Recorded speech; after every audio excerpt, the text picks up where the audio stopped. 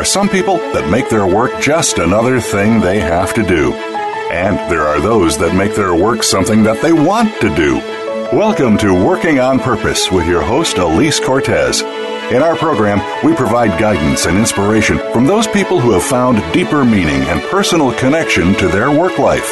It's beyond 9 to 5. It's working on purpose. Now, here is your host, Elise Cortez. Welcome back to the Working on Purpose show. Thanks for tuning in again this week. I'm your host, Elise Cortez, joining you this week from Philadelphia, where I'm here doing some training with my teammates at Insigniam. This program is all about helping people more meaningfully and productively connect with their work, and it's an extension of the meaning in work research I've been doing over the last, 13 years. It's also a complement to the work that I do at Insigniam, which is a global management consulting firm. I'll get to the program in just a moment, but first let me say thank you to my media partner and sponsor, Jobing.com. If you don't know them, they are the leading locally focused job board in the nation, and they are dedicated to helping employers find quality in their own backyard while giving job seekers control over their search. So they are able to work close to home. Good partnership for me. Thanks, Jobing.com. For this week's conversation with me are two guests. I have with me Dr. Jorge Corona, who is a board-certified ophthalmologist subspecializing in oculoplastic and orbital surgery with Oculoplastic Associates of Texas. And if I've said any of that wrong, he can correct me. And also with us is Michelle Hollander, who is the Development Director of Helps International. They both join me today from Dallas, Texas. Dr. Corona and Michelle, it's great to have you with me. Welcome to the Working on Purpose program. Thank you, Elise, for having us. Yeah, You're thank welcome. you very much for the invitation. Absolutely. Let me first say for our listeners, we have these people are incredibly talented people, and we're doing this conversation today in English, which is their second language. Last week when we were together in Guatemala, of course, we were mostly working in Spanish, but today you'll get to hear their version of English, which is amazing, but I want you to understand that it is their second language, so be aware of that as we go through. So to get us started here, I think it's helpful for each of you to be able to introduce yourself to our listeners so that they understand your respective roles and the kind of work that they do, and especially Dr. Corona, if I have mispronounced any of your specialties, then you can set me straight. So maybe, Michelle, will you go first? Yes, thank you, Elise. Hi, my name is Michelle Hollander, and I am the Development Director for Helps International. Helps is a nonprofit that's been working in Guatemala for the past 30 years, helping the unserved people of the country in the highlands with medical missions, stoves, which I will explain later, corn program, and education. So it's an integrated approach to bring people out of poverty. I have been working for Helps for 14 years, and I came from Guatemala with my two children to work here in the States. Wonderful. And I know a little bit about your story, and I want to hear a little bit more about that in just a second. But first, let me let Dr. Corona introduce himself so we know a bit about his background. Yes, hello. Good evening, everyone. Thank you, Elise, for the invitation. My name is Jorge Corona. I'm an ophthalmologist. I trained in ophthalmology at Texas Tech University, originally from Mexico, and then I did further training in a subspecialty called oculoplastic surgery, which is an ophthalmology specialty that takes care of eyelids, orbital, and lacrimal problems. And I did that training in Canada, and I've been practicing in Dallas for the last 9 years in a private practice called Oculoplastic Associates of Texas. And I joined Helps International about 6 years ago, going with them on mission trips. And we can discuss that a little further. Wonderful. Thank you, Dr. Corona. For our listeners, let me also say that we enjoy listenership all over the world thanks to Voice America. This is Internet radio, so anybody with an Internet connection can listen live as we're on right now, or they can join the podcast later. So who knows where our listeners are coming from today, and all the more reason that we never know what time zone they're going to be when they actually catch the show. And I want you to also understand, listeners, that the reason I wanted to have these two guests on, one, I'm a big fan of what Helps International does. I think it's doing really, really important work that really does change the lives of people that they actually serve. And two, I think that the kind of work that we get to do as volunteers is an illustration of ways that we can augment how we experience our work or our meaning in work and our lives. So those are the real big reasons I wanted to have these two guests on the show. Plus, they're just really amazing people. And then we'll also be sharing a bit about the medical mission that the three of us were just on last week here as we go through. Before we get into the next thing, I do want to call out something really special that's happening for both of them this week, and they both know that I'm going to talk about this, but Michelle, as you heard her say, is originally from Guatemala, and Dr. Corona is originally from Mexico, if I have that right, and both of them are becoming U.S. citizens this week. So what's it like for the two of you to become citizens? Well, for me, it's a dream come true. I have two sons, and I came with them 14 years ago with a hope, a dream, and just becoming U.S. citizens. This is the best country in the whole world, what they have to offer. And working with volunteers from this country, it has been amazing. The power of giving of the people of the United States it's unmeasurable. So for me and for my children, it's a blessing to be a U.S. citizen. Mm. And for you, Dr. Corona?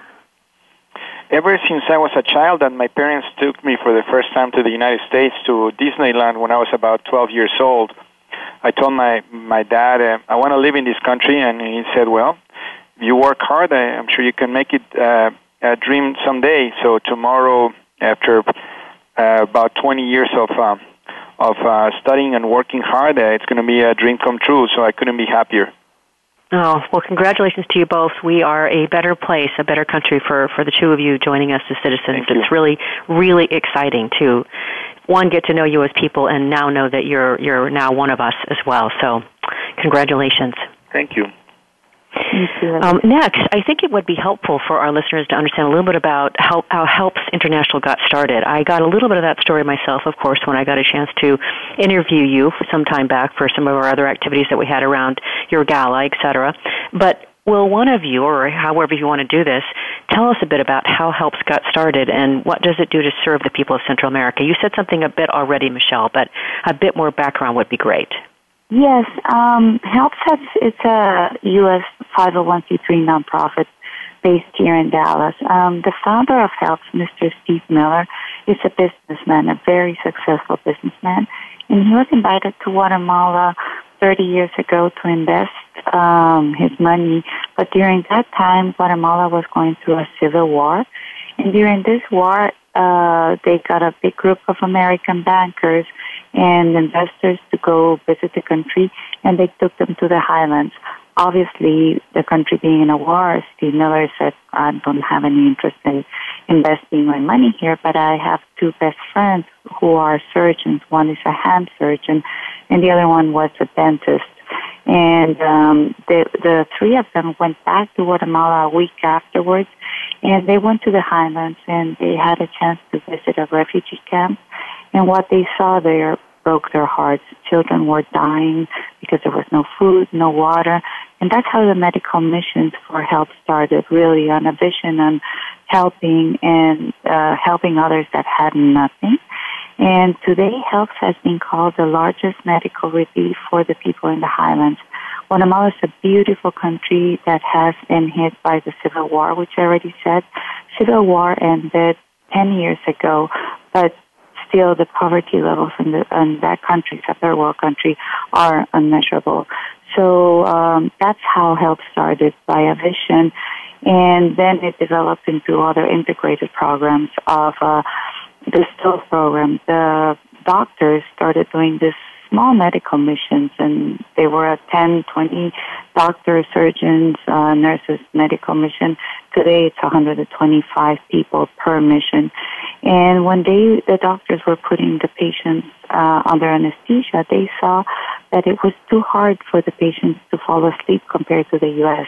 And they were seeing too many burns, too many children with problems in the eyes, hands, little children's hands burned as well. And the main cause of this problem was the open fires.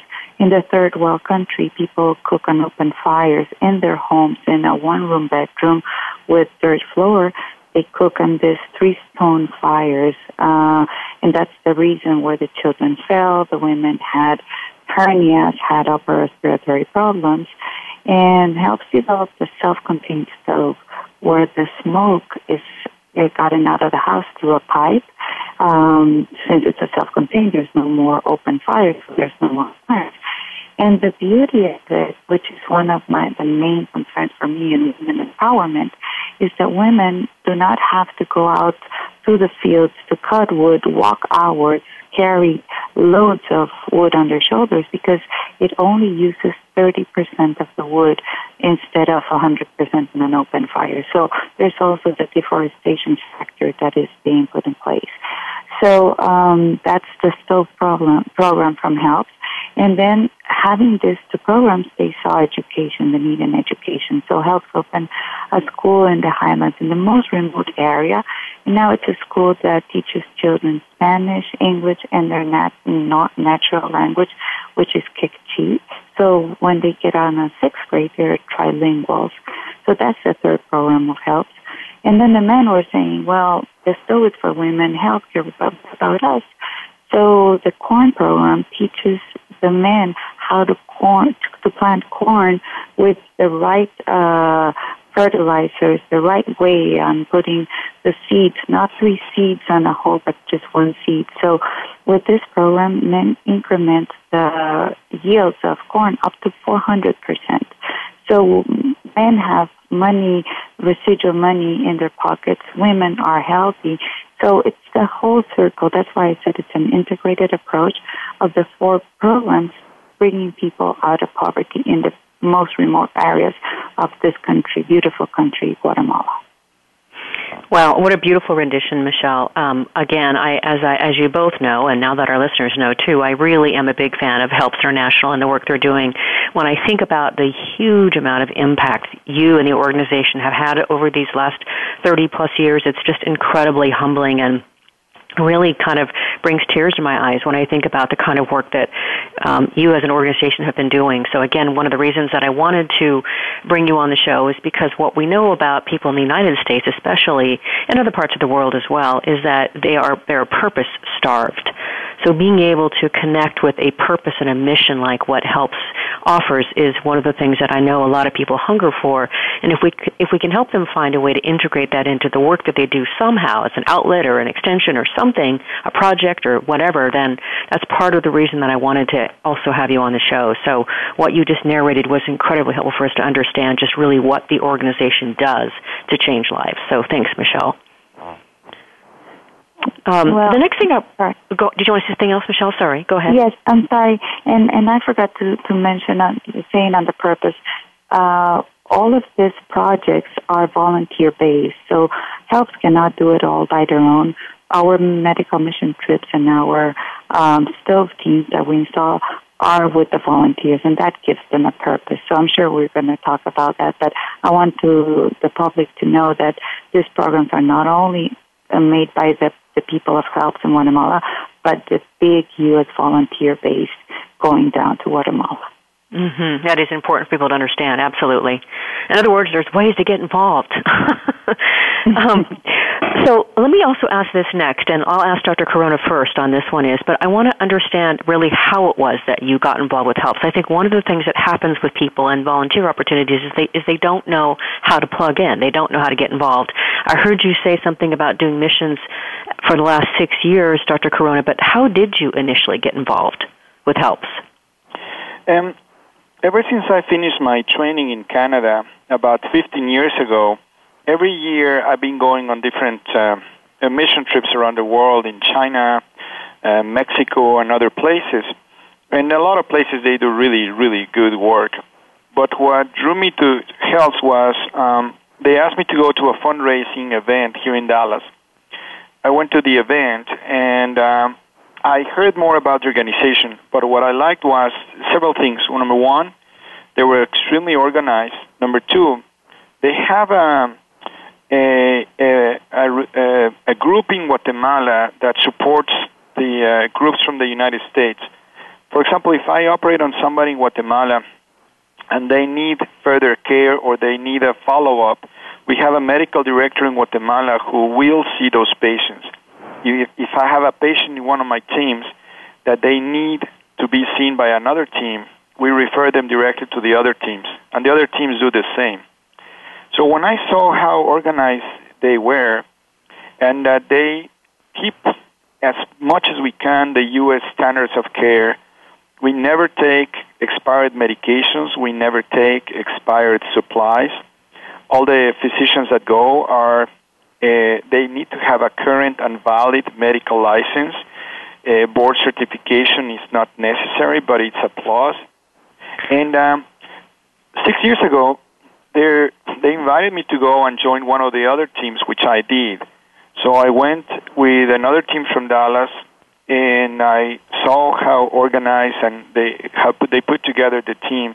Because if you imagine, we have to bring about 100 or 100 plus volunteers in different areas. We need to bring the doctors, but a doctor without an OR nurse doesn't work, or a doctor without a scrub tech, you cannot do surgeries.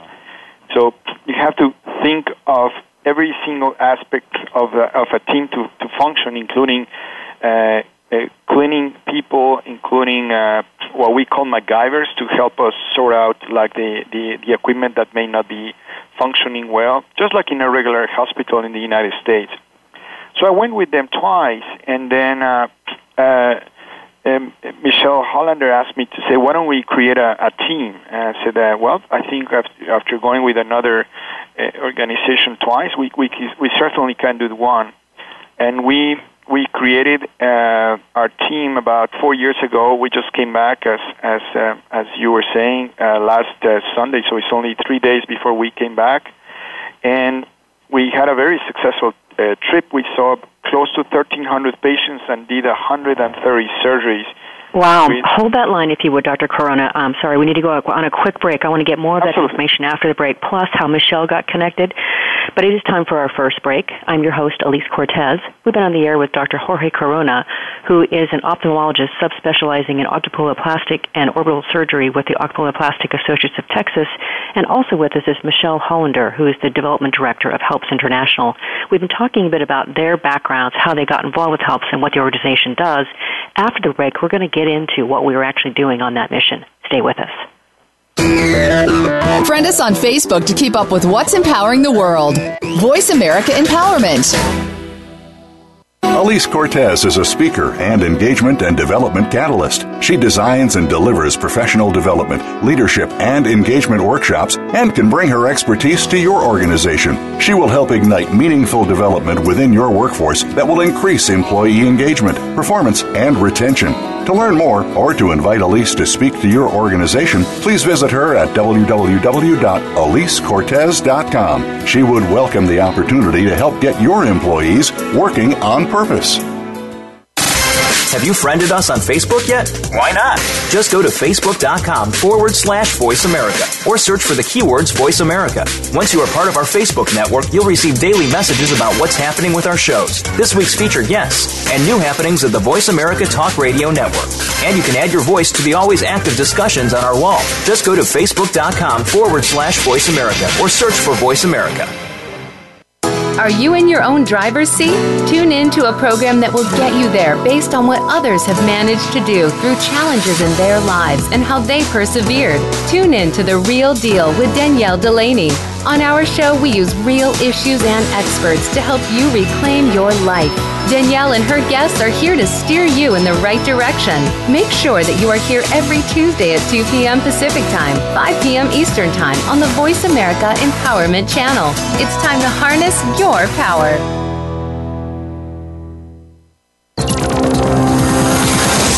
It's your world. Motivate, change, succeed. VoiceAmericaEmpowerment.com.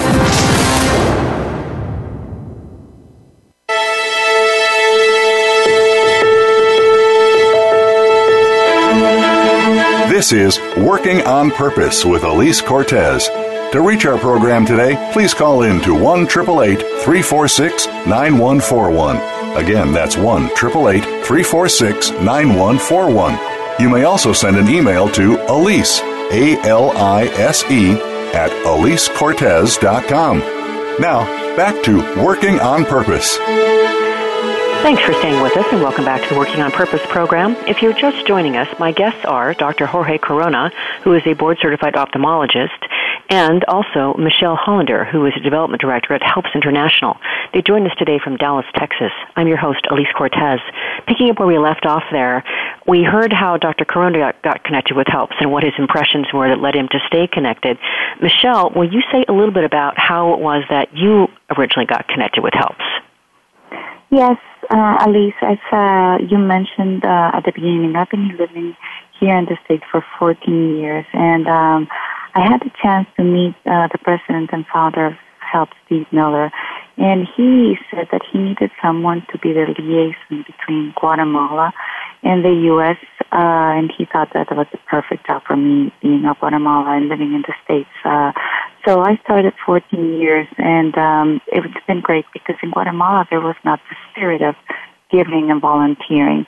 So by being the liaison between my country and the U.S. and the volunteers here, that's how these teams have also been growing. And the people in Guatemala are now joining a nonprofit, which was not in the traditional style of the country's society. So that's literally how I got involved by when I met Mr. Steve Miller, and he told me that this was the perfect job for me, which really is.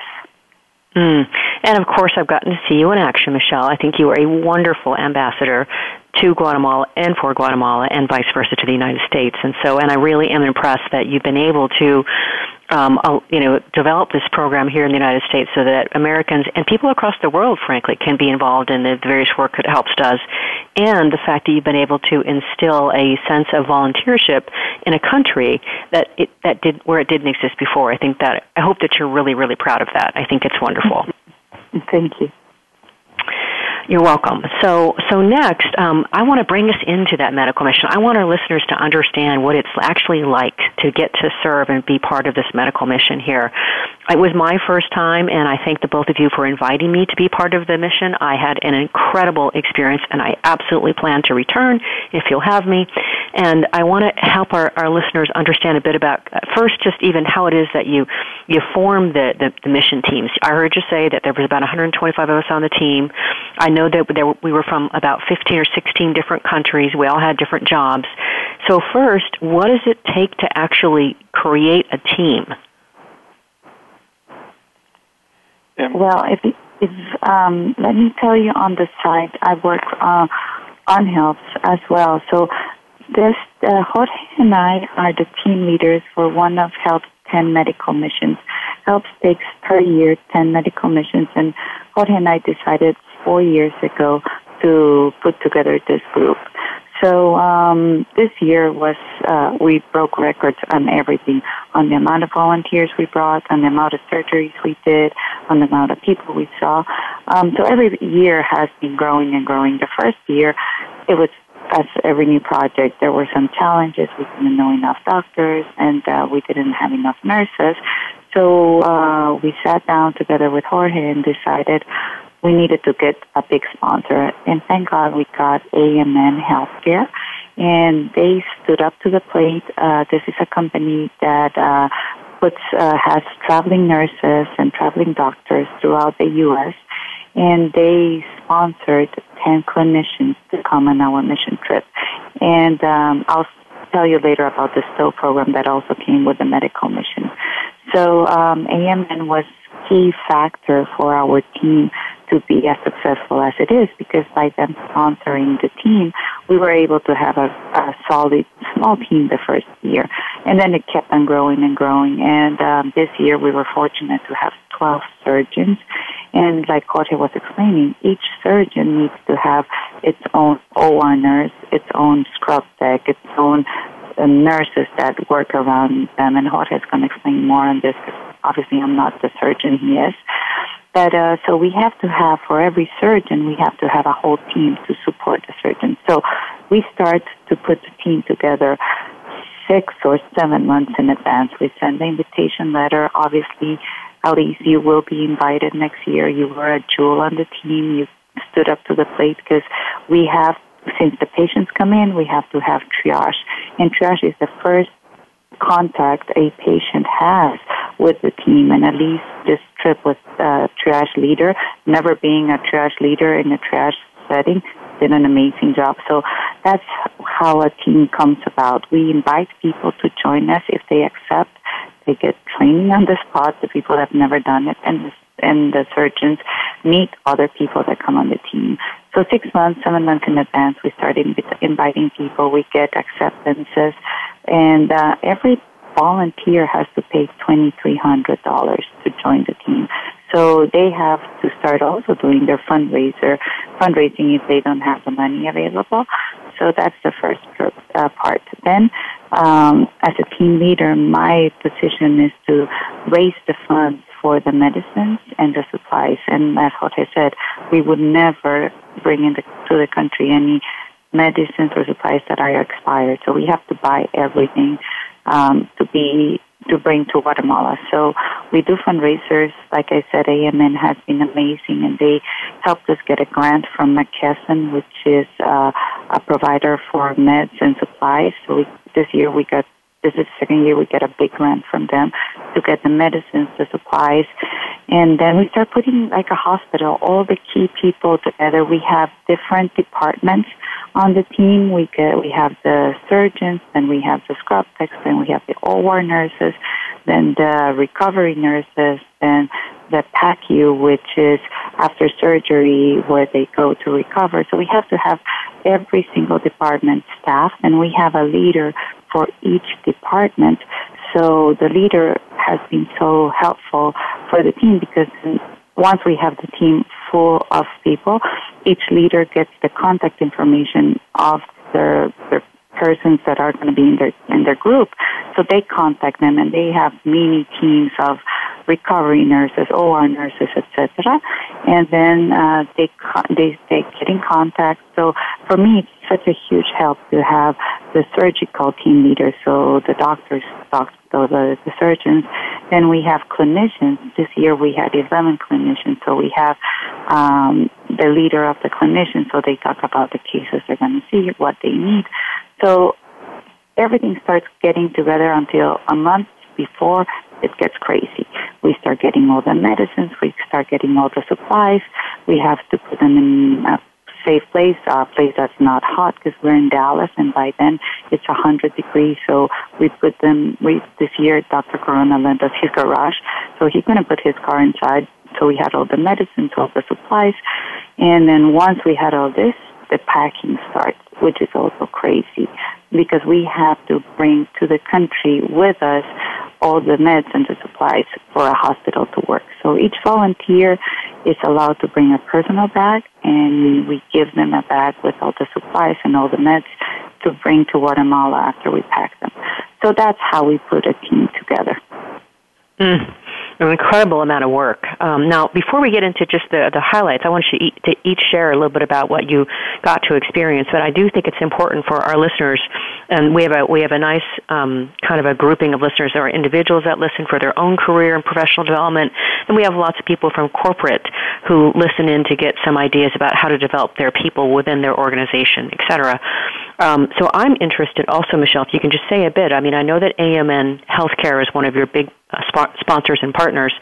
I would think that it would be interesting for some of our listeners to understand how they, as an organization, might want to partner with you or work with you to help support your initiatives. How do you work with your sponsors and your partners? Yes, Elise, and that is extremely important. For us as teams, obviously, the resources, but for our corporation, we were very lucky to get Susan Salka, the CEO of this Fortune 500 company called AMN, to be part of the team. So when we approached her 4 years ago to offer them to be part of Team Esperanza, she immediately jumped in. She said she was going to sponsor 10 people, but the 10 people were sponsored within her company.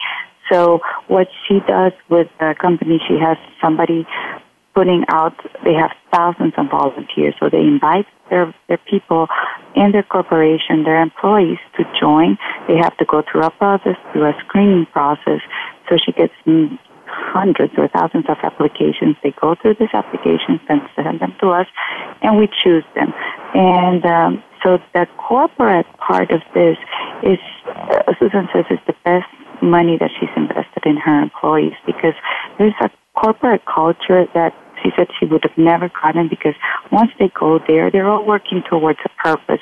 It's not personal gain, but it's a gain above them, which then when they come back, everybody's talking about what they all did as a team, and year after year it grows and grows. So one of the beauty of this that happened this year is that AMN sponsored many clinicians throughout the years, and now they are coming, paying their own way down, not being sponsored because they love what they do, but they also love the company that was behind them.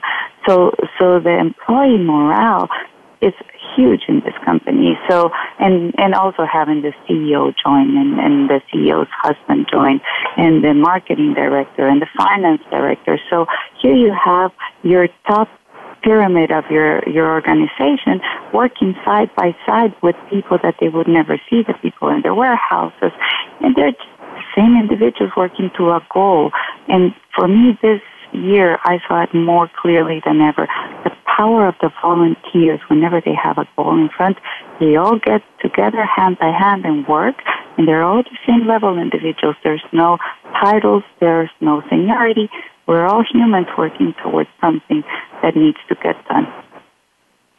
Oh, I think that is beautiful, Michelle. And I think for people that are listening from a corporate vantage point or an organizational vantage point, there's some real gems to pick up there about how to be able to offer something like this to employees as maybe a benefit or a perk so that they have access to something that really does literally allow them to change their lives while they change others. And I think that is probably something that would not be immediately obvious to maybe some of our listeners if we didn't call that out specifically. So you did that beautifully, Michelle. Thank you.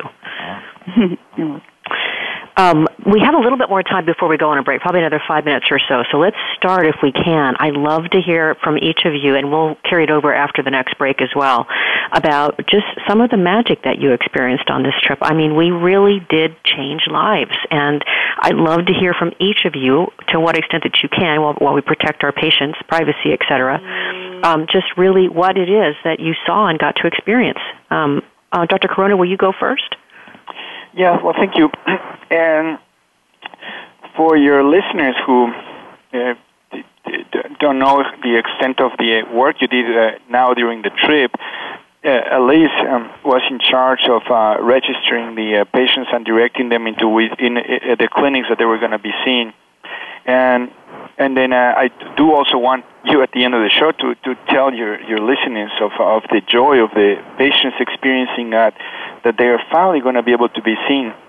A little bit of what happened when we arrived to Guatemala. So we fly from the United States. We fly on different planes. You know, some people fly from Dallas, Miami, L.A.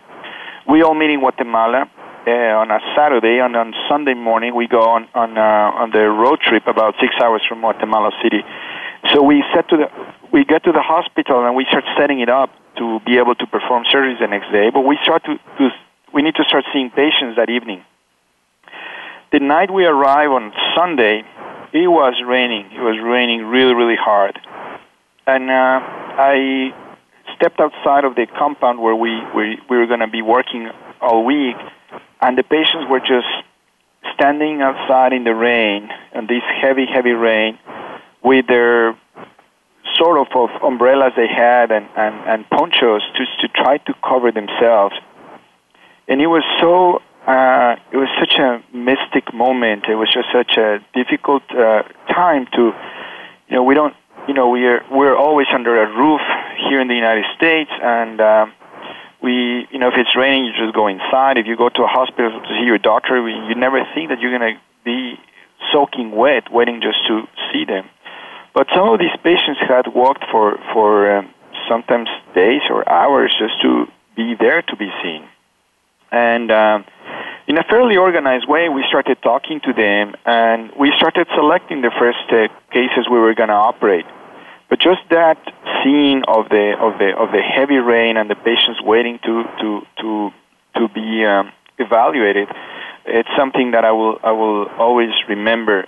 And we have different patients that we can really remember from this past week. But a couple of moms that we operated on their children, and there was just like any other mother in the world, and they just want the best for their kids. And now that they finally had the opportunity for those children to be seen and be taken care of, it was priceless for them. The surgeries I did on some of these children is a droopy eyelid surgery, and actually one of my patients asked me today, well, isn't that considered just cosmetic surgery? Not in a child. If a child has a droopy eyelid that is interfering with his vision, that kid may never develop its full visual potential. And so it's important to operate on these kids before they don't develop their full visual potential. And so the mothers were very appreciative of that.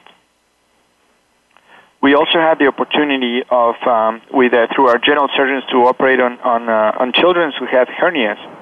And it's important for them because otherwise they cannot play or they cannot just function. So this is the year that we operated more children than any other year before. And I think any patient, it deserves the best we can provide for them. But I think we all have a special place in our hearts for children.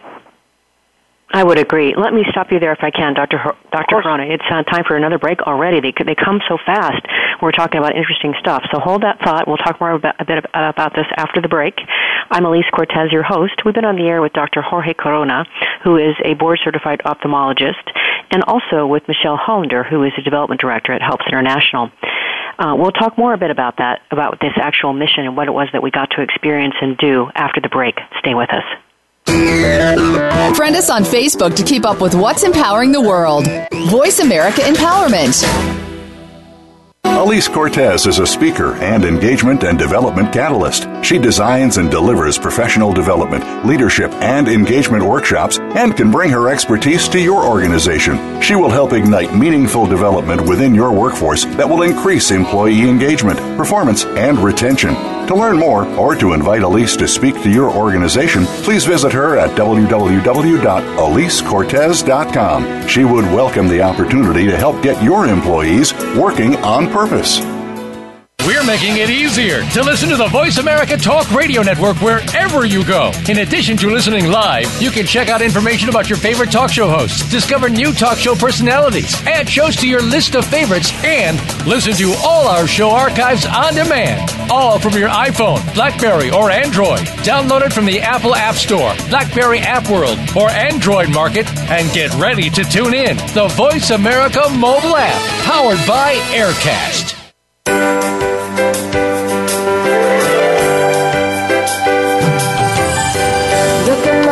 Stars, life is bigger than it seems. Get inspired, encouraged, and connected on our lively, award-winning Healthy Living Power Hour. Star Style Be the Star You Are, with hosts Cynthia Bryan and Heather Brittany. Live every Wednesday at 4 p.m. Pacific on the Voice America Empowerment Channel. Tune in to the Power Party for positive, uplifting, life-changing talk radio. Visit starstyleradio.com.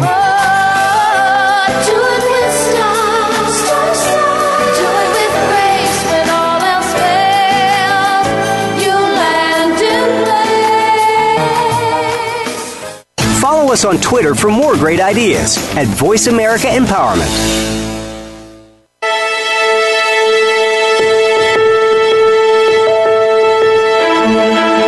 This is Working on Purpose with Elise Cortez. To reach our program today, please call in to 1-888-346-9141. Again, that's 1-888-346-9141. You may also send an email to Elise, ALISE, at EliseCortez.com. Now, back to Working on Purpose. Thanks for staying with us and welcome back to the Working on Purpose program. If you're just tuning in, my guests are Dr. Jorge Corona, who is a board-certified ophthalmologist with Oculoplastic Associates of Texas, and also Michelle Hollander, who is the development director of Helps International. I'm your host, Elise Cortez. Before the break, Dr. Corona was sharing a bit about the experience of being on the mission and some of the things that we got to do as a team. While we were on the break, we were talking, the three of us. We would love to share just one of the stories, just to kick us off here, that touched all of us. I think really was representative of the kinds of major life change that happen on these missions. And so, Dr. Corona, if you could talk about the woman who had the eye tumor that you operated on. Sure.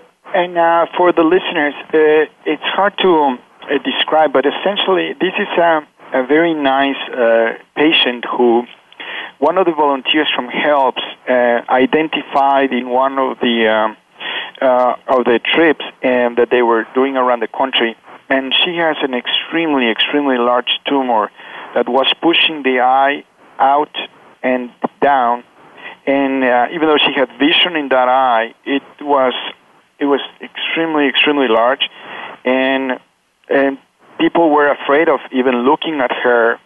They sent me a picture of her before we went on the trip, and after I looked at the picture, I said, I may be able to help her, but like I said earlier, we needed to follow standards of care, so I said, we need to get some imaging, like a CT scan or MRI done.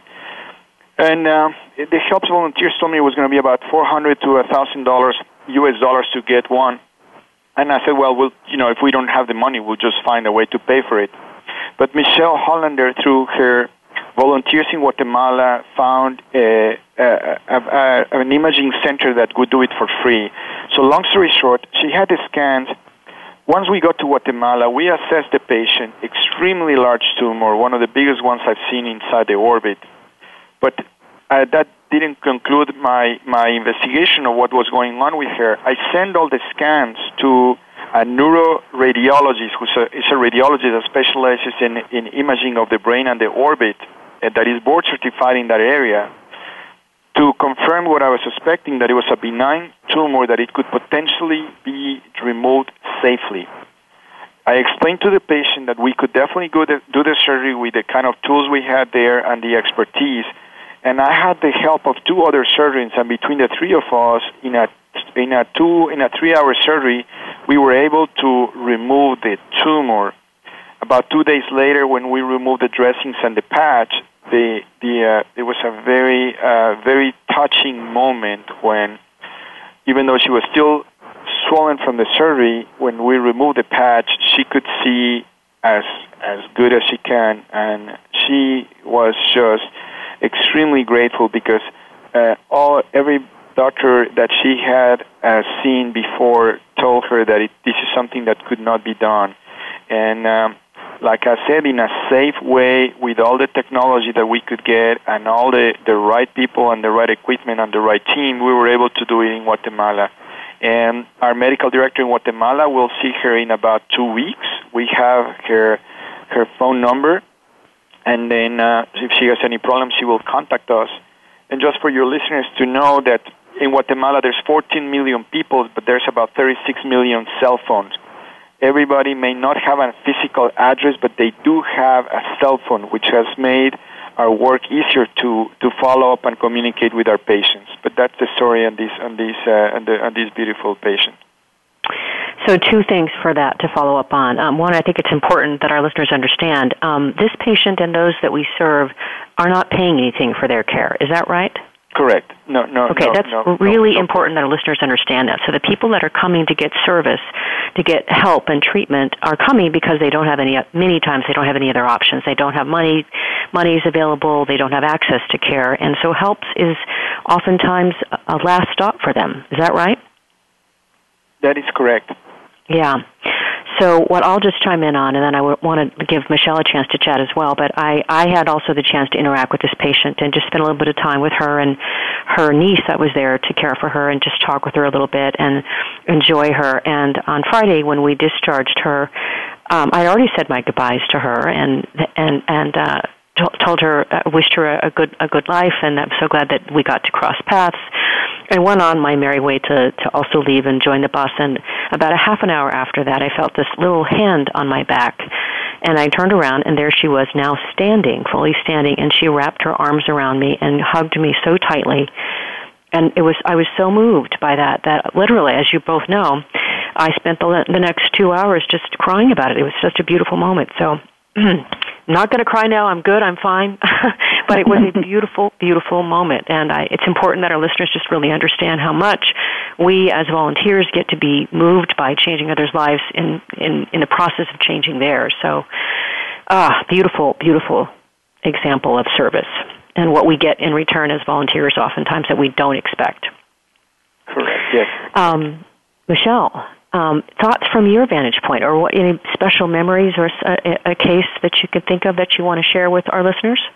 Yes, Elise, and I just want to reiterate the point that you made, that we do change thousands of lives of the people of Guatemala, but but we are also changing the lives of the volunteers.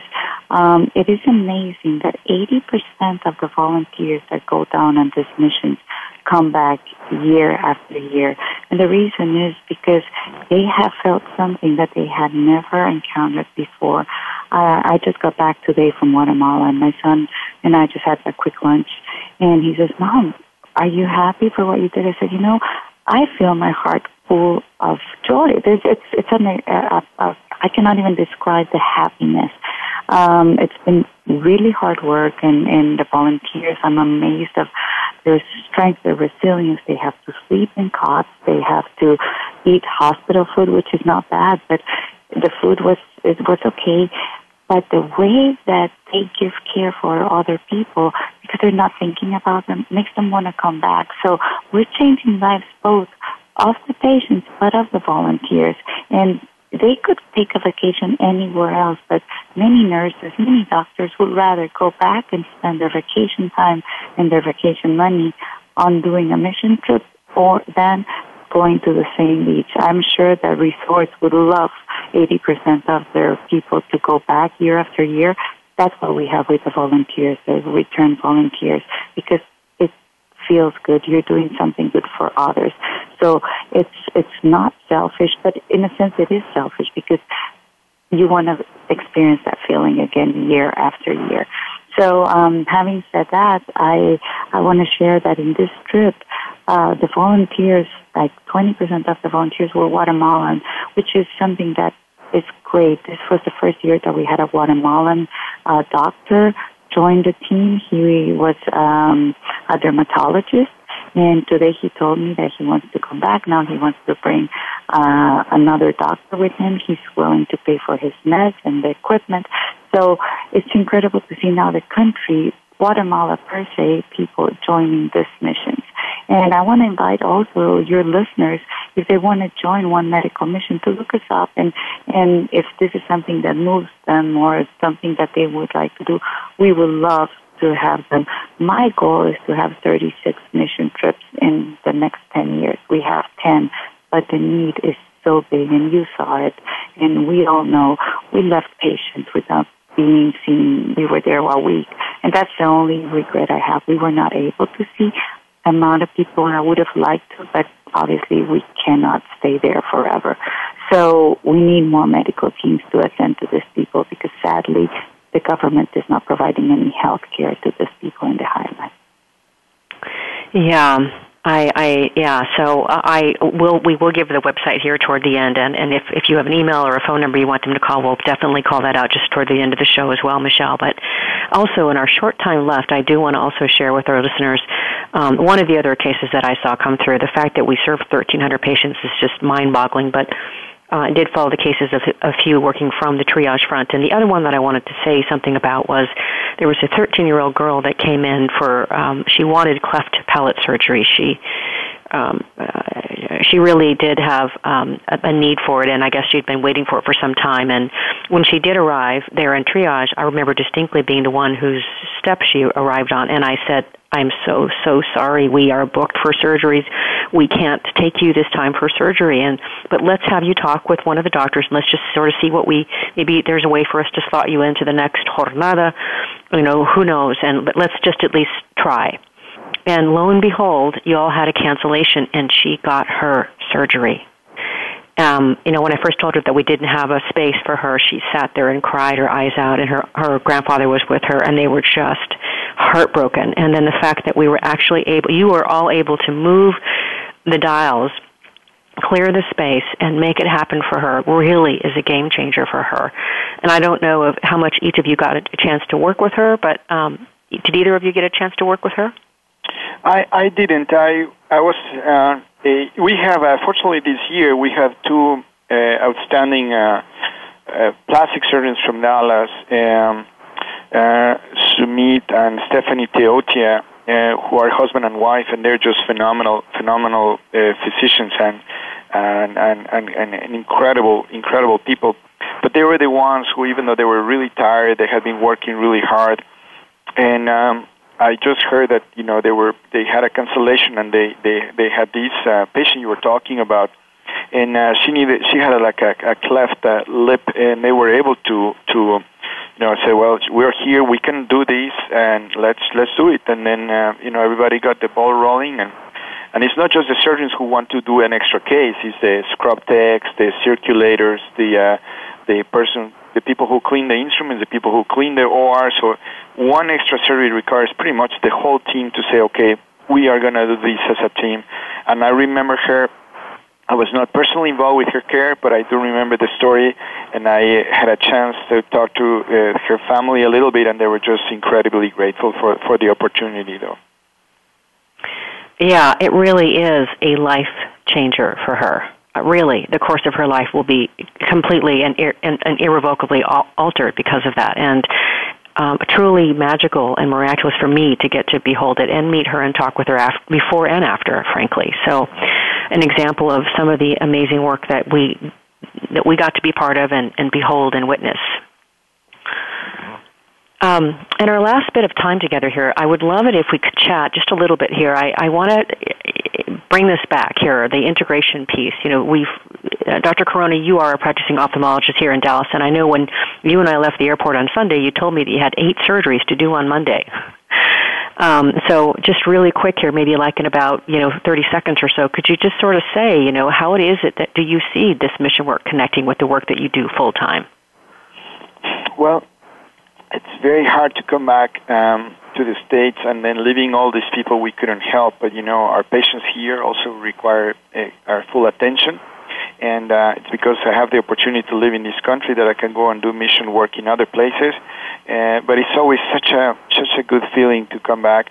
And then getting more people involved so we can create, like Michelle is saying, more teams in the future. And you said earlier that...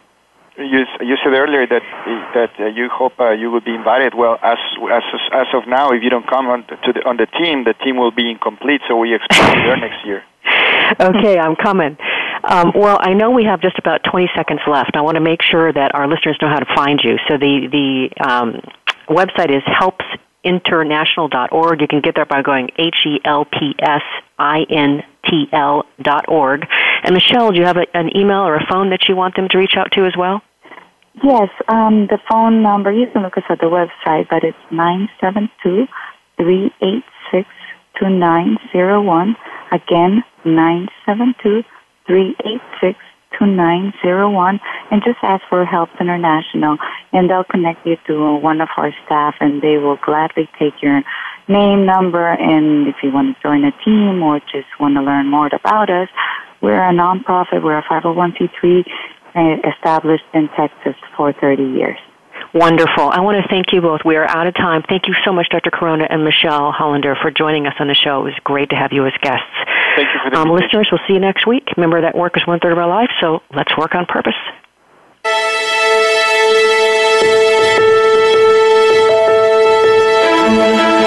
We hope you've enjoyed this week's program. Be sure to tune in to Working on Purpose, featuring your host, Elise Cortez, every Wednesday at 6 p.m. Eastern Time, 3 p.m. Pacific Time on the Voice America Empowerment Channel. This week, find your life's purpose at work.